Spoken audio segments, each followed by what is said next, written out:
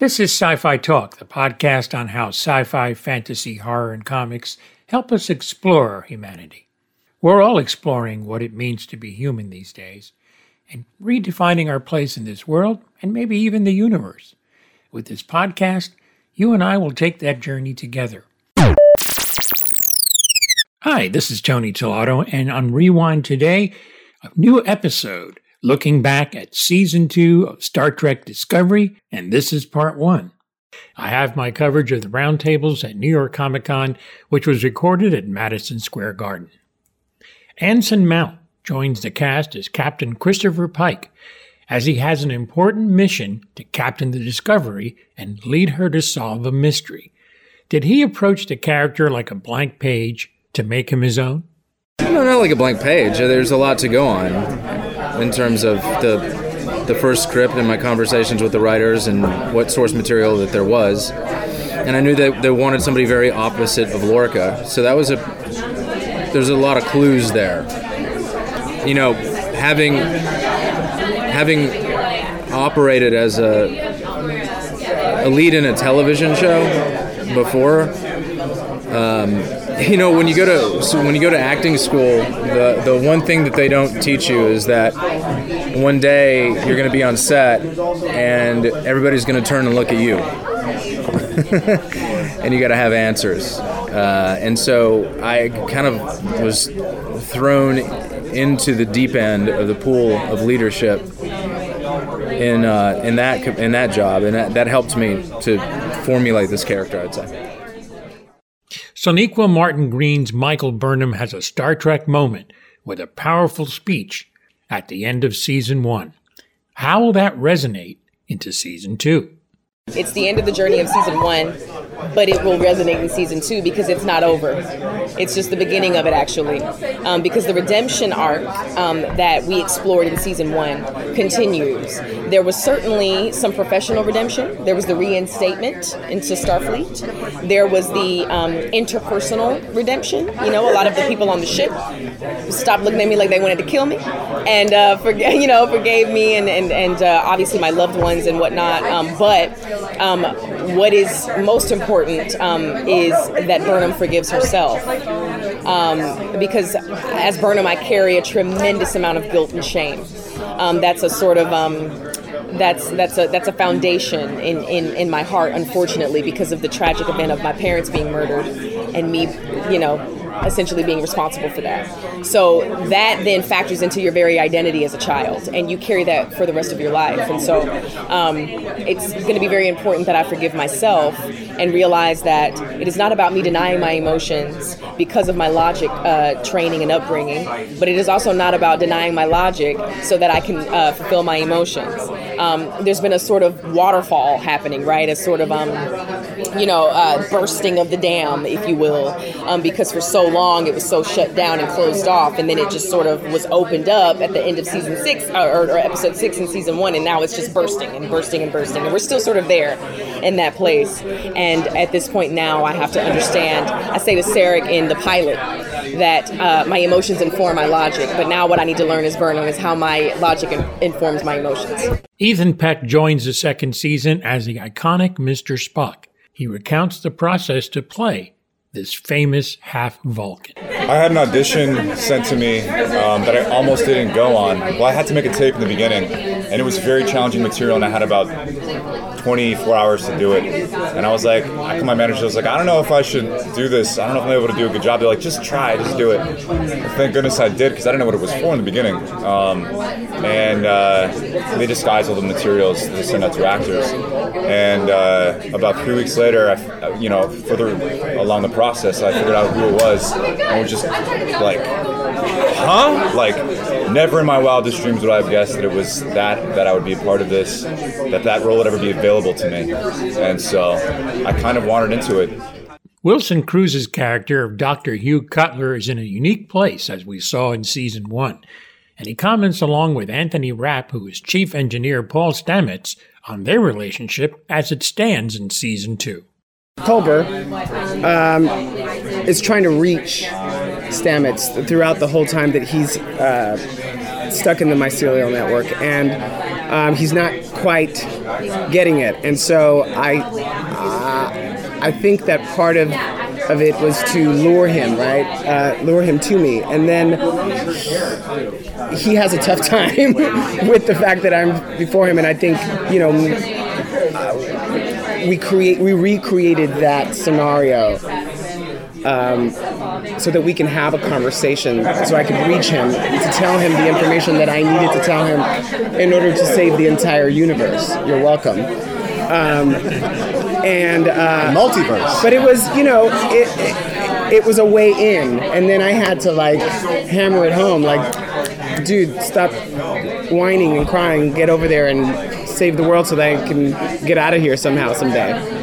Anthony Rapp and Wilson Cruz talk about their relationship and how they met, and they even refer to a comic done on their story and maybe what clues of that relationship lies ahead. Well, I tell the story in episode 7 of season 1 to Sonequa when we're dancing about how we met. There's also the wonderful comic that was released that, I know the comics aren't officially canon, but it is an explanation. It's a good, and there's not a lot of content directly about that necessarily yet that we've seen in the season, but there is absolutely stuff about our relationship in the season. Well, we'll just leave it at that. Yeah.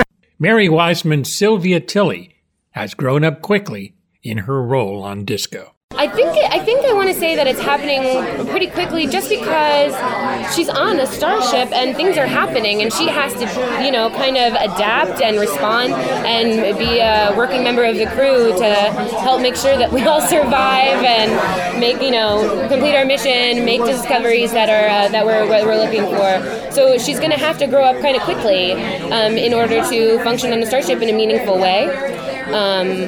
But I do think you're going to see every brick that's laid in that journey. She's going to learn hard lessons. She's going to encounter situations she doesn't know how to respond to, or she doesn't know how to make right. And those are going to be struggles. But with each of those experiences, another brick is laid in her journey to hopefully someday becoming a captain. There is more of my Sci-Fi Talk doc series on Star Trek Discovery, so don't beam anywhere. Back on Sci-Fi Talk Docs on Star Trek Discovery, as I examine Saru, who has unique movements and gestures that certainly make him more alien. Doug Jones told me about creating that part of Saru. Yeah, the challenge for me after 32 years of playing aliens and monsters and fantasy creatures is how do you make this one different than the others? So many things inform that. He's among the smartest characters I've ever played. He also was a prey species on his home planet.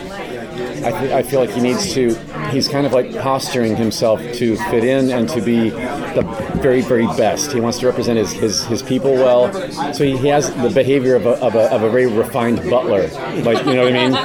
So with that came a posture and a gesturing that was very prim and proper, I believe. But the shoes, those boots, those hideous boots that are painful but gorgeous to look at, that create my hoof feet, that informed my posture even more so with where my hips are placed, how my arms flow when I walk, and how I stand when I'm standing still.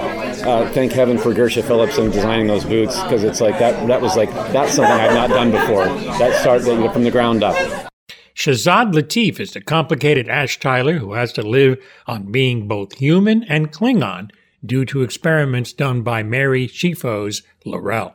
It's strange because now it's sort of meshed. So because now it's about his, retaining these sort of memories, and it's a new breed. It's sort of like a new character again. It's another iteration of what we've had before. So it's more Tyler.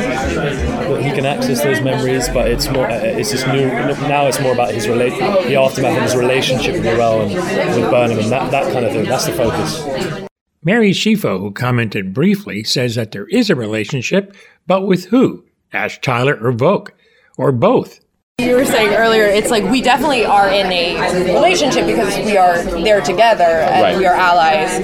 That is very much what is explored. So I won't say too much, but I think that is part of the struggle. But can she separate who Tyler is. She wants to, yes, and she's really trying to find a way to embrace this new identity, because he is neither Vogue nor Tyler, and she was viewing Tyler as a shell for a while.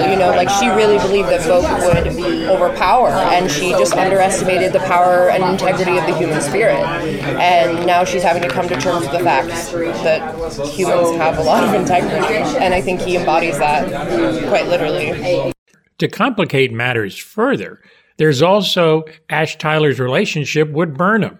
Here's Sonequa Martin Green. That was a unique experience for Burnham. I had never been in love before as Michael Burnham. That was a first love situation. A very new thing, to go to a loving relationship from the sort of upbringing that I had.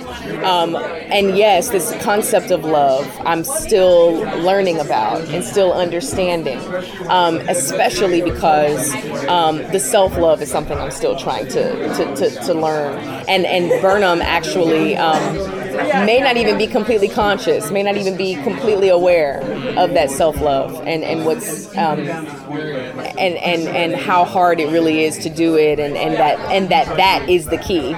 I'm just saying, I just know it's Sonequa, that's what needs to happen. Easily one of the most complicated Star Trek triangles ever. Did you ever notice that when Star Trek groups relationships in 3, it always works out? Yeah, it's, Kirk, Spock, and McCoy, and so on and so on. Alex Kurtzman is now the head showrunner, but he's really more than that. He's really guiding the future of Star Trek on CBS All Access. He explains the look and the scale of this series. Executive producer Heather Kadin also comments. One of the things we took very seriously is that we're asking people to pay $10 to watch the show. And if we're going to ask people to pay that money to watch the show, then we better deliver them an experience that they can't get on normal network television for free. We all want to blur the line between movies and television. And Trek is the perfect way to do it because the canvas is so massive. So we've done a lot of things in season 2 that really kicked it up several notches from where we were even in season 1. We switched to anamorphic film, so it's a totally different aspect ratio. It's a much bigger and wider aspect ratio, and for me what that does is it makes everything bigger, but it also somehow increases intimacy, and it's one of those weird things that just happens with those lenses. The visual effects in season 2 are insanely good, I think. I'm so proud of our VFX team. They've done so much work, and when I tell you that it takes 8 months per episode, it really does. There's that much work that goes into the refinement of the visual effects. I would put our visual effects up against really anything. Marvel, Star Wars, anything. I think we're in a competitive space with them now. We're still upset that they didn't get recognized, but yeah, this is my plug for our VFX folks because they work so hard. But I'm really proud of it, and I'm just proud of the work that everyone has done. And I got a big screen too, so there you go. There you go. Good, you really like it. Speaking of Heather Kadin, she talks about that there is a learning curve for doing this series in a unique way, streaming on CBS All Access. I mean, I think the beauty of television is it's a constant living, breathing thing. So you get to learn as you go. And our show, you don't get to watch fans as it airs and then adjust as you go, which you can do, let's say when you do a broadcast show. But for us, even having done the first season, which we're all incredibly proud of, it was, I'm sure you've heard now, you've talked to everybody, it was darker because you're at war. So for all of us to be able to say, okay, we've closed that chapter as great as it was, and now we can put that behind us and lighten it up a little and live with characters who we can really explore their relationships more now that they've had so much time together. So with that, you get to have more emotional scenes with our characters that you didn't have as much time for and you hadn't earned last season. Alex Kurtzman talks about the themes for the sophomore season. There are several themes, but one of the themes is what happens when we give up some of our freedoms to protect our borders. What does that mean? What does that mean for us as people? But I will say that both season 1 and season 2 for us has always been driven by emotional storytelling. That how do you make people feel and think? And that's what Trek does at its best. It's always done at its best. It raises great philosophical questions, and you fall completely in love with the characters on the show, and they become your family. And you come back every week to watch them, to spend time with your family. And one of the things that's been so satisfying about this season is that while they were coming together as a Bridge Crew family, this season they really are a Bridge Crew family. And so we get to keep building on that. And much of the plot is going to end up testing what it means to choose your family. Here we get a sense of what Spock's journey is this season, and it's definitely a journey. The clues were in the sides or audition pieces, and here is Ethan Peck. The character that was on the page that I got very quickly, because it's a guy who's what appeared to be someone who had never felt emotions and was trying to make intellectual sense of them.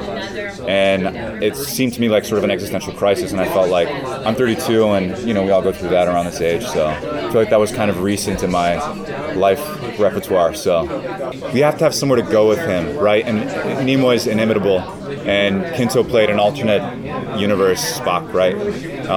And so he's written on the page very differently, and slowly but surely he will become, I think, who we've come to love and adore in the original series.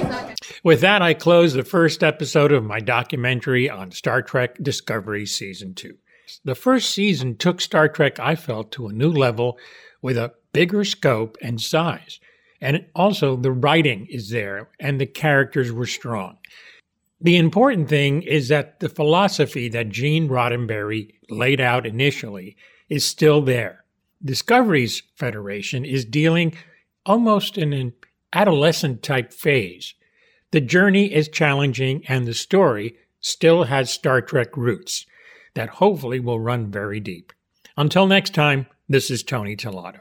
Hi, I'm LeVar Burton, and you're listening to Sci-Fi Talk.